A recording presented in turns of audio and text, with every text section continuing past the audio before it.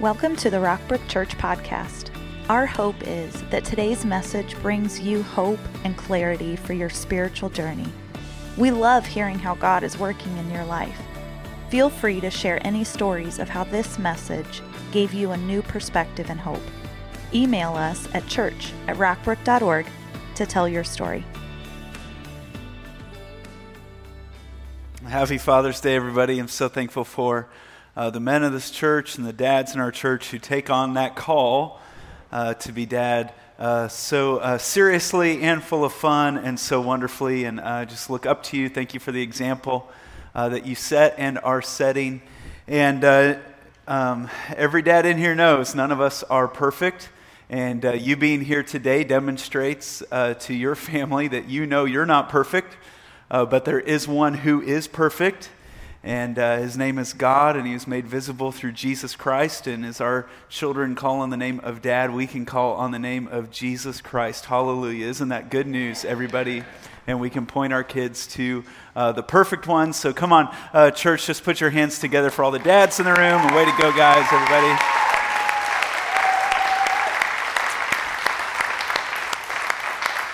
You know who else is amazing in this church is our kids and our students. Two groups of them got back the last 2 weeks. They did service trips to camps in Missouri where they were making a difference at a camp we have a relationship with. They're the same camp that our kids' small groups go off to every summer. And they're just doing a bunch of labor and hard work and taking apart decks and putting them back together and staining and picnic tables and bug bites and the whole bit, everything. And so glad to have them back. And so awesome to just love that our students don't just take in, but they serve, they share their faith, they serve on dream teams. You know, the ministries that make this church happen. It's the dream of this church that we would see generations serving one another, so that adults serving kids and kids serving adults. And that's why you see students on our dream teams who lead us in worship, stand at the doors and greet people and take care of so many seen and unseen things. That's why you drop your kids in RBFK, and there's a couple adults in there, but there's also a student helper, and it's just a generation serving one another. And it's awesome to be seeing that happen in our church. So way to go. We are in a sermon series that's asking a big question that a lot of people are asking, and that is, where are we in the course of human history and the course of human life? Everyone agrees that life on earth as we know it cannot and will not last forever. That there's going to be a big change. There's going to be an end. No matter what your worldview is, we can all agree on that. And Christianity steps in and asks the question, as the Bible explains what will happen in the end, where are we on that narrative? Like, are we near the end? Are we at the end of the end? Are we at the beginning of the end? What time is it? What time is it? And so we're going to take a look today as a part of this series in a book of the Bible that's all about the end times. And you've probably heard of it. It's pretty wild. It's got dragons and beasts and things with multiple heads and the number 666 and all sorts of numbers and symbols. You can read about 12 stars and 10 horns and 7 heads and 6 wings and judgments. And there's all sorts of different stuff. It's the last book of the Bible, called Revelation. And the best way to open up a topic about the book of Revelation is to read the first words of the book of Revelation. And I put them in your outline or on the app or on the screen. They say, this is the revelation from Jesus Christ, which God gave to him, to Jesus, to show his servants what must soon take place. He made it known by sending his angel to his servant John, who testifies to everything he saw. That is the word of God and the testimony of Jesus Christ. And I really like this next part because it says, blessed is the one who reads aloud the words of this prophecy. So I'm blessed today. Hallelujah. Amen. Thank you very much, God. And then next, check this out. Blessed are those who hear it. That's you. And take to heart what is written in it. So not just take it to the head, but take to heart what's written in it. And then why are we doing this? Because the time is near. What time is it? The time is near. And so today my goal is to teach you how to read the book of Revelation. Because once you know how to read it, you can take it to heart, and it will build your faith. Some of the most faith-filled people I know are those who know how to read the book of Revelation. It just fuels and feeds their faith, and the truths of this book have even become another anchor in their life of faith and their life in this world. And so I want you to be able to take the book of Revelation and let it feed your faith. And what we learn from this very first statement of the book of Revelation is that it's all about Jesus Christ. It's the first statement in the thing. This is the revelation of, or the revelation from Jesus Christ, that it's all about him. Why? Because Jesus Christ is how we know God. It's how we know God's plan. Jesus said, if you've seen me, you've seen God. You've seen the Father. If you've seen me, you've seen the plan. If you've seen me, if you can find me, and I'm not that hard to find, but you found the way to truth, you found the way to life. And Christ is so crucial here in Colossians 1. It tells us why. Because Christ is the visible image of the invisible God. If you want to know what God is like, look to Christ. He existed before anything was created and is supreme over all creation. For through him, through Jesus, God created everything in the heavenly realms and on earth. So that's interesting. The Bible tells us all the time, and we know this, that there's another realm. There's something happening in a spiritual world. Let's continue on in this verse. So he made the things we can see and the things we can't see. The person who wrote this, the Apostle Paul, would say that you got to learn how to focus on what you can't see, because it's more eternal. It's even more real. It's a paradox. How do I focus on the things I can't see? But it's very real. And it's very real, if not more so. The war that's going on in the spiritual is very real, just as real, if not more so, as when we stand under fluorescent lights and shop at Walmart and Target and watch feeds on our phone and watch television and go to work and go to church. There's something very real that we can't see going on in the midst of all that, such as thrones, kingdoms, rulers, and authorities in the unseen world. Everything was created through him and for him. Very powerful. So we're going to look at the book of Revelation, the last book of the Bible, through that lens. And I want to help you read it in such a way that builds your faith.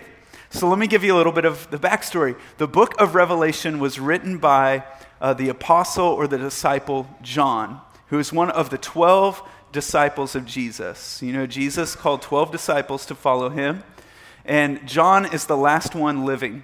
The first one who died was Judas, who took his own life after he betrayed Jesus. The other 10 all died the death of martyrs. They were tortured and killed for what they believed. Not only what they believed, but what they say they saw.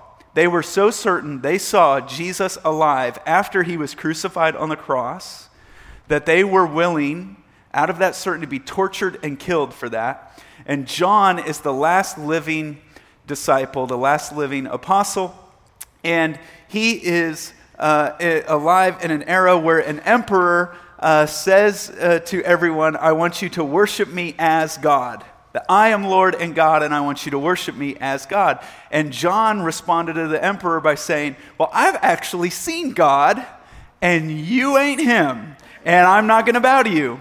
And so John was punished.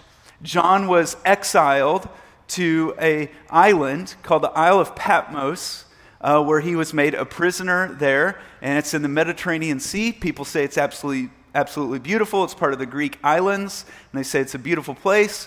Not so beautiful when you get shoved into a cave on the island for months and months and months on end. But to this day, you could go to the cave where John was held and where he got this revelation of Jesus Christ.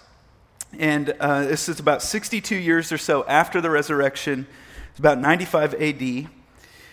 And he gets this revelation that I want to break down for you today. I want to break it down into 5 sections to help you understand it. And what these 5 sections do is they help us see Jesus. The full name of this book is The Revelation of Jesus Christ. And when that finally clicked for me, it totally changed the way I see the end times. It's changed the way I read Scripture. It's changed the way I've even made decisions in my life. That we sometimes think the book of Revelation is all about the Antichrist and this beast and the battle of Armageddon and all these things we've heard of. And while all those things are in there, that is not what the book is about. The book, as the first statement tells us, it's about Jesus. So I want to give you an outline of this book to show you who Jesus is in each section.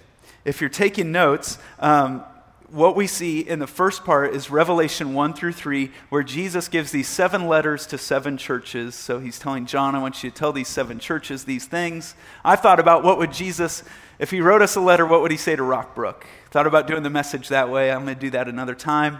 But what we see in the first section of Revelation 1 through 3 is Jesus as the Alpha and the Omega. John has had this vision, and he starts talking about the return of Christ, the second coming of Christ, where he comes back with the believers that he's raptured, that he's snatched away. He's coming back with his church. It says everyone will see him. Revelation 1, 7 through 8. Look, he is coming with the clouds, and every eye will see him, even those who pierced him. And all the peoples of the earth will mourn because of him. So shall it be. Amen. And it goes on to say, I am the Alpha and the Omega, says the Lord, who is and who was and who is to come, the Almighty. Now, if he were to say this in our language today, he would say, I'm the A and the Z. Alpha is the first letter of the Greek alphabet. Omega is the last letter of the Greek alphabet. And what he's saying is, I was there in the beginning. God used me to create everything. I'm already there in the end. It's written into the Word of God. If you ever get concerned or worried or things are going off of my path or haywire, I've already been there in the end. I am the beginning and the end. I'm the Alpha and the Omega. And if you're a Christian, this is incredibly comforting. John goes on with this vision of Jesus in verse 14. And he's saying his head and hair were white like wool, as white as snow, and his eyes were like blazing fire. His feet were like bronze glowing in a furnace, and his voice was like the sound of rushing waters. In his right hand, he held 7 stars. What in the world? How do you hold 7 stars in your right hand? And what we start to discover here is the book of Revelation is full of symbolism. There's a ton of symbolism in it. Why is there so much symbolism? Well, there's several different reasons. One of the reasons is because it was a way to protect this book, this Revelation, from the enemies who were trying to eliminate all the New Testament books and all the letters, all the prophecy, all the Christian literature that the church was building their faith on. They were trying to eliminate it. And so this apocalyptic form of writing protected it, because if you don't know the rest of Scripture, none of this stuff really even makes any sense. I was just impressed recently as I read through the book of Revelation. It's kind of the first time it just wasn't tremendously weird and otherworldly to me, because I'd been studying the rest of the Bible, and it's just that all the symbolism was matching up and things were falling into place. But if you don't know that, you don't know what this apocalyptic form of writing really is. So it protected the book. Another reason for the symbolism and the pictures is because it's transferable. A beast kind of hits every generation at every time a certain way. It's emotional. It hits at the soul level. And another reason for the symbolism is John is seeing into the future. He's seen into another realm, and he's seen things like, how do I describe that? How do I say what that is? He's seen technology and society changes. How do you describe that to people in the first century? And so John sounds kind of like a teenage girl throughout the book, because he's like, it was like that, and then it was like this, and it was like that, and I was like, whoa, and then it was like this, and there's just a lot of symbolism and a lot of ways to try and convey something that you don't know it unless you see it. So what I want to do is show you how to read this, because a lot of people, when they see all this symbolism, they start throwing out common sense. And you can find no end to YouTube videos and History Channel stuff and everything in between that people have just thrown out common sense, and have even thrown out where John describes what he saw and what the symbolism is. So it's good to maybe have a good study Bible with you when you read the book of Revelation. I put at the end of your outline a resource that I really liked. It's Tom Holliday's Walk Through Revelation in his Drive Time devotionals, and he does a great job. But for instance, so where are we? We're talking about, he's holding 7 stars, and if you just read on, John will tell you what the 7 stars are. They represent the 7 angels of the 7 churches he's writing to. He goes on to say, out of his mouth came a sharp double-edged sword, so that we know that's the word of God. According to the Bible, the word of God is this double-edged sword. His face was like the sun shining in all its brilliance. When I saw him, I fell at his feet. I fell at his feet as though dead. And this is really interesting because Jesus just had a special friendship with John.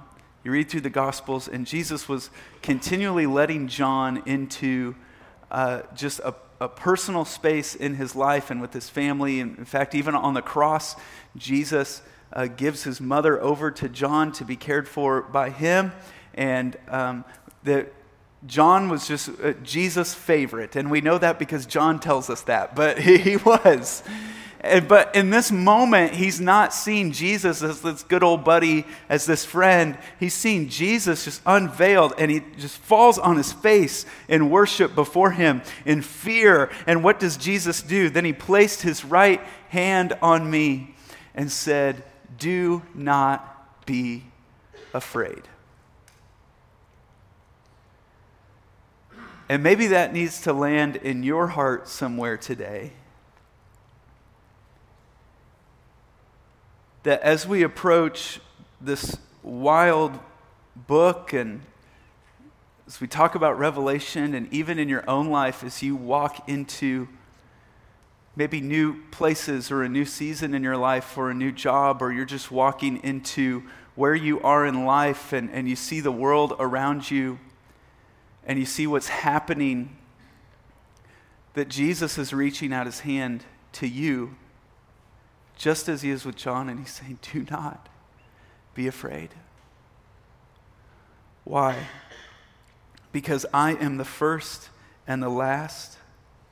I am the living one. I was dead, and behold, I am alive forever and ever, and I hold the keys of death and Hades, meaning I took on death and the grave.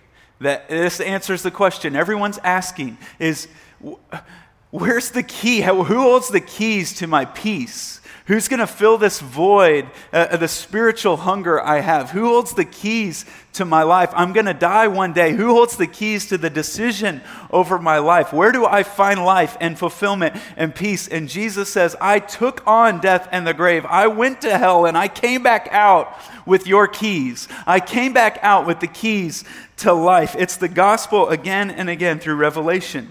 And if you see Jesus in Revelation, it will build your faith. So section 1 shows us he's the Alpha and the Omega. That's chapters 1 through 3. Now when you read chapters 4 and 5, you want to ask yourself, who is Jesus in 4 and 5? And the answer is, if you're taking notes, Jesus is the Lamb of God. 28 times in Revelation, Jesus is referred to as the Lamb of God. You've maybe heard of him being referenced as that before. What does that mean? He's the Lamb of God. What does that mean? Revelation says he's the Lamb of God who's worthy to open up the scroll. So what we see in Revelation 4 and 5 is there's this giant scroll that's sealed with 7 seals.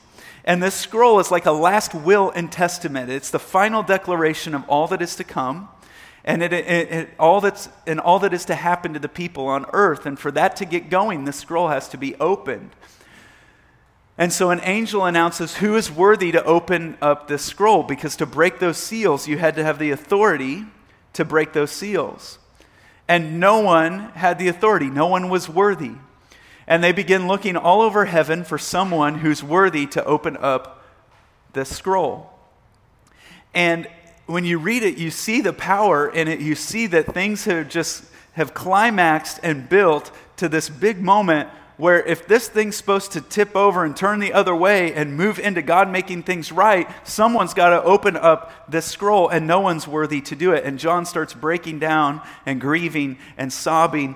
And then it says this in verse 6, "Then I saw a lamb looking as if it had been slain." Remember, Jesus was slain for the forgiveness of our sins. "Standing in the center of the throne, encircled by the 4 living creatures and the elders, and they sang a new song." I love it that every time you get into the throne room of God, you see him uniting people together. And the hope and the unity just breaks into a celebration, breaks out into song. You are worthy to take the scroll and open its seals. Here's the gospel again. "Because you were slain, and with your blood you purchased men for God from every tribe and language and people and nation."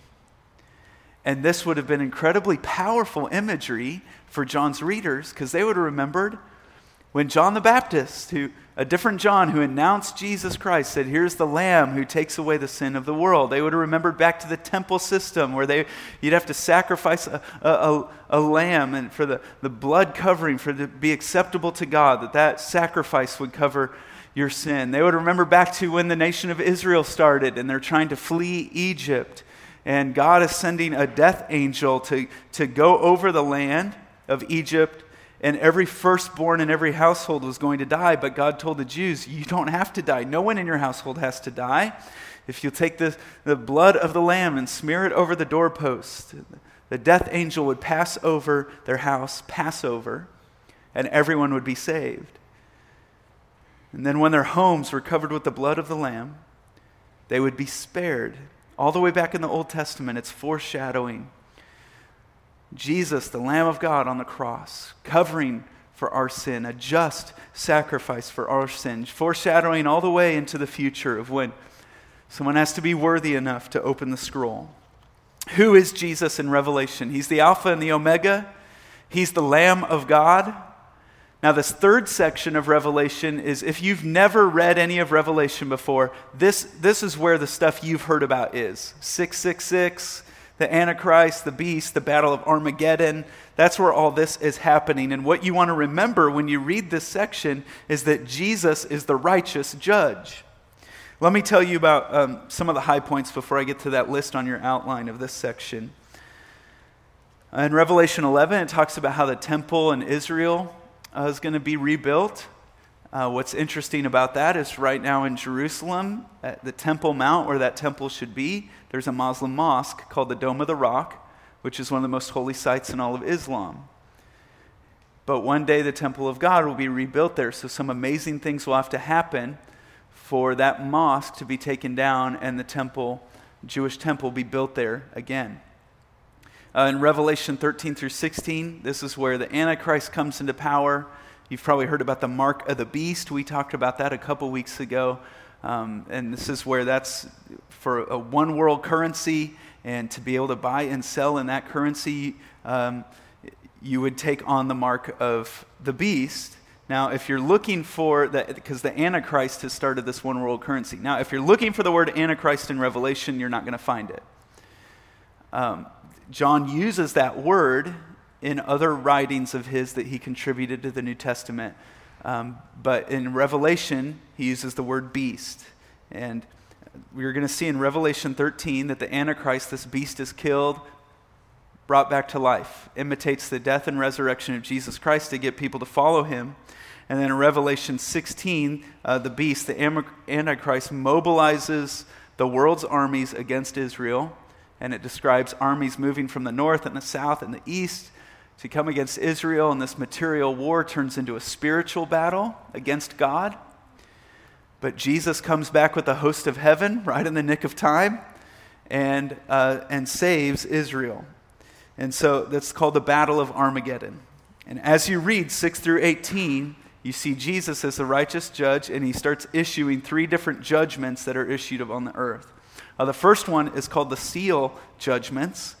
And that's where you read about the 4 riders of the apocalypse, and the moon turns to blood red, and and just blood from war. And now about a quarter of the world's population will die from famine and plagues and wild beasts. The second of the judgments are known as the trumpet judgments.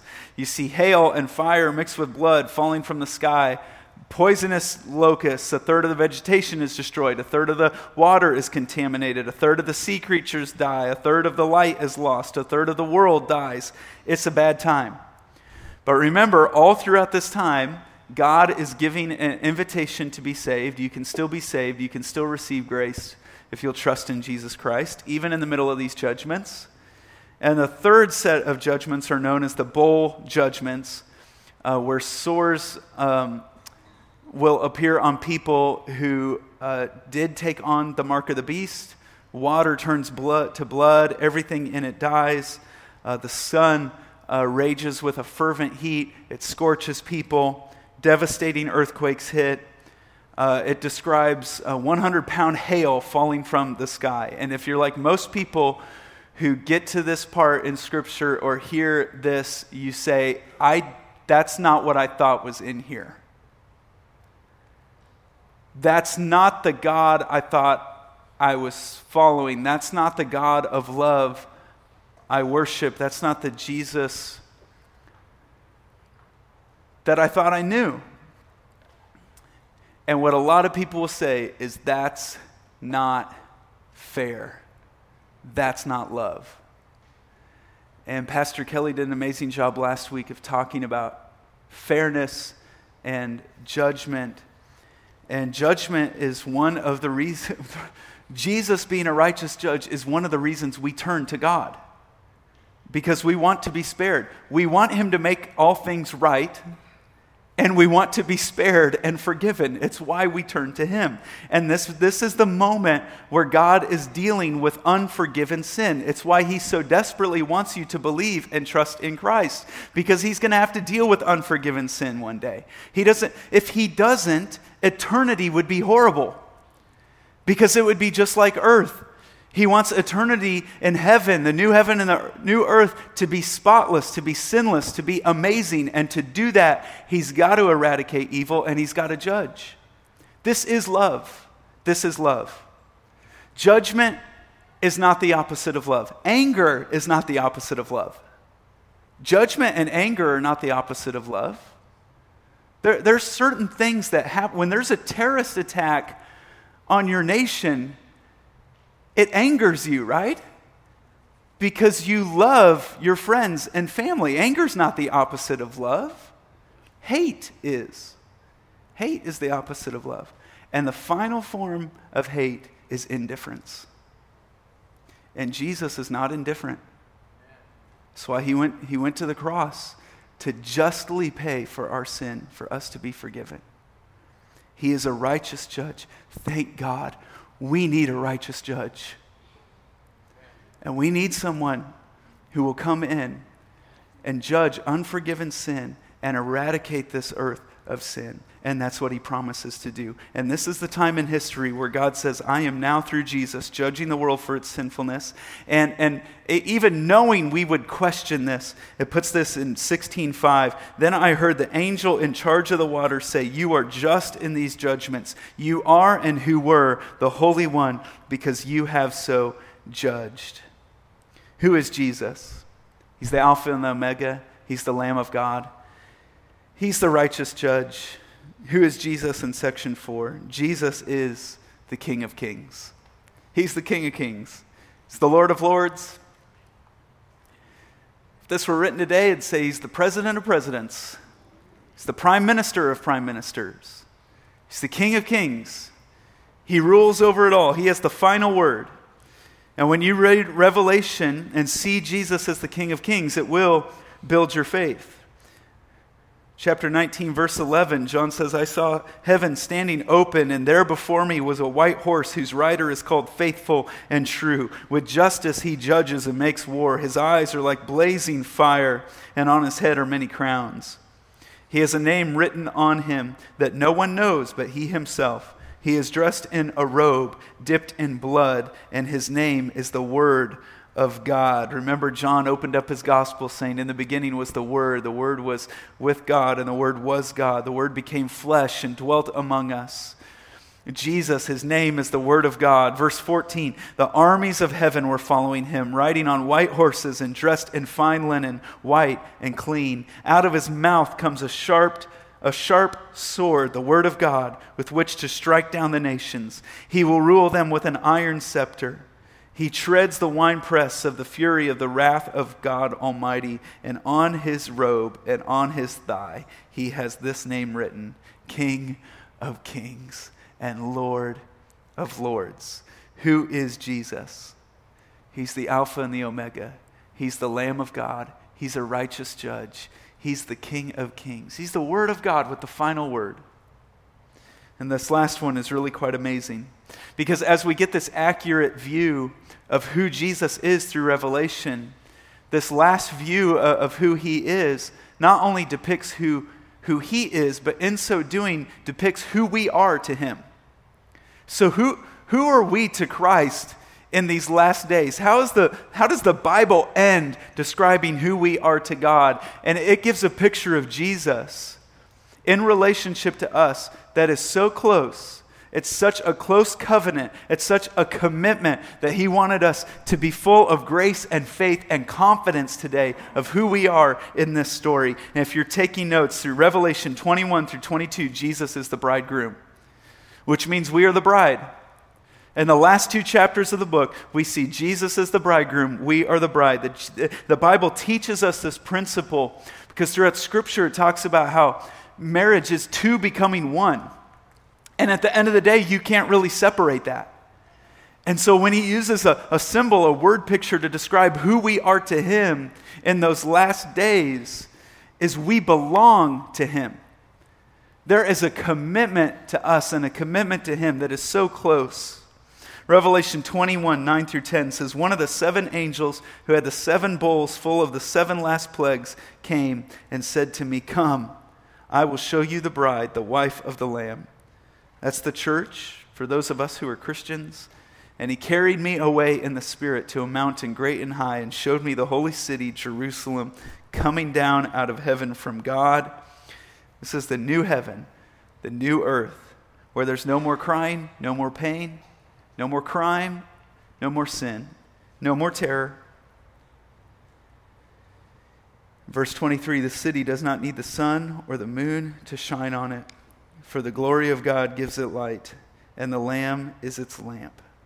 Yes, you get to belong to the King of Kings and the Lord of Lords. And what is this King of Kings saying to us today? What's he saying at the end of the book of Revelation? It's what he's saying all through Scripture to those who do not know him. Come to me. Come to me. Revelation 22:17, the Spirit and the bride say, come. And let him who hears say, come. Whoever is thirsty, let him come. And whoever wishes, let him take the free gift of the water of life. It says, come you who are thirsty, and you will never thirst again. Those who have a spiritual thirst, a hunger in your life, a void that needs to be filled, peace that needs to be made. Come to me, he says, drink of this, and you will never thirst again. And we say, well, I'm not good enough to come. And God says, whoever you are, wherever you are, come to me today. Turn to Christ and experience the grace of Jesus. Scripture goes on to say, he who testifies to these things says, yes, I am coming soon. And what do we say in response? Amen. Come, Lord Jesus. The grace of the Lord Jesus be with God's people. Amen. How does the book of Revelation end? How does the Bible end? With grace, unmerited favor, unearned salvation for those who would turn and come to Christ. It's amazing. And that's why when you read the book of Revelation in light of who Jesus is, if you're a Christian, you do not need to be afraid because he is coming soon. When you look at the condition of the world and the things where things are headed, if you're a believer, you hear Christ saying, do not be afraid. I'm the Alpha and the Omega. I'm the Lamb of God. I'm the righteous judge. I'm the King of kings. I'm the Lord of lords. And I'm the bridegroom who's coming to take his church to be with him forever. May the grace of God be with God's people forever and ever. And the church said, Amen. Would you pray with me?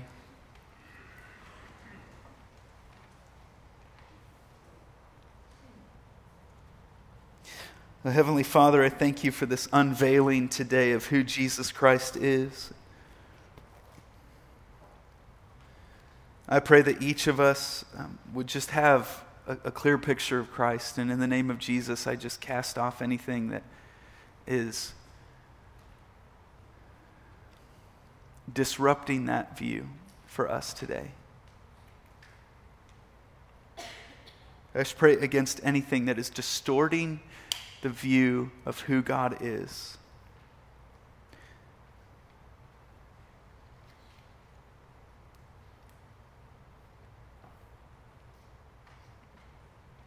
And maybe you recognize today that Jesus Christ is the one that you're looking for. I pray that you'd open up your life to him, that you would say to him today, God, forgive me. Show me what it means to place my faith in the blood shed on the cross. Give me new life and eternal life that you've promised. Maybe you've been a believer, but you still hunger or fear. I pray that you would receive the message today to not fear, that you have no need to fear, but a great opportunity for faith. That you would worship him because he is worthy. God, thank you for your plan for us. Help us to find our rest in you. It's in Jesus' name. Amen. Thanks for joining us today. We would love for you to get connected to what's going on at Rockbrook Church. Visit us online at rockbrook.org for service times, small group information, and other ways you can discover your purpose here on earth.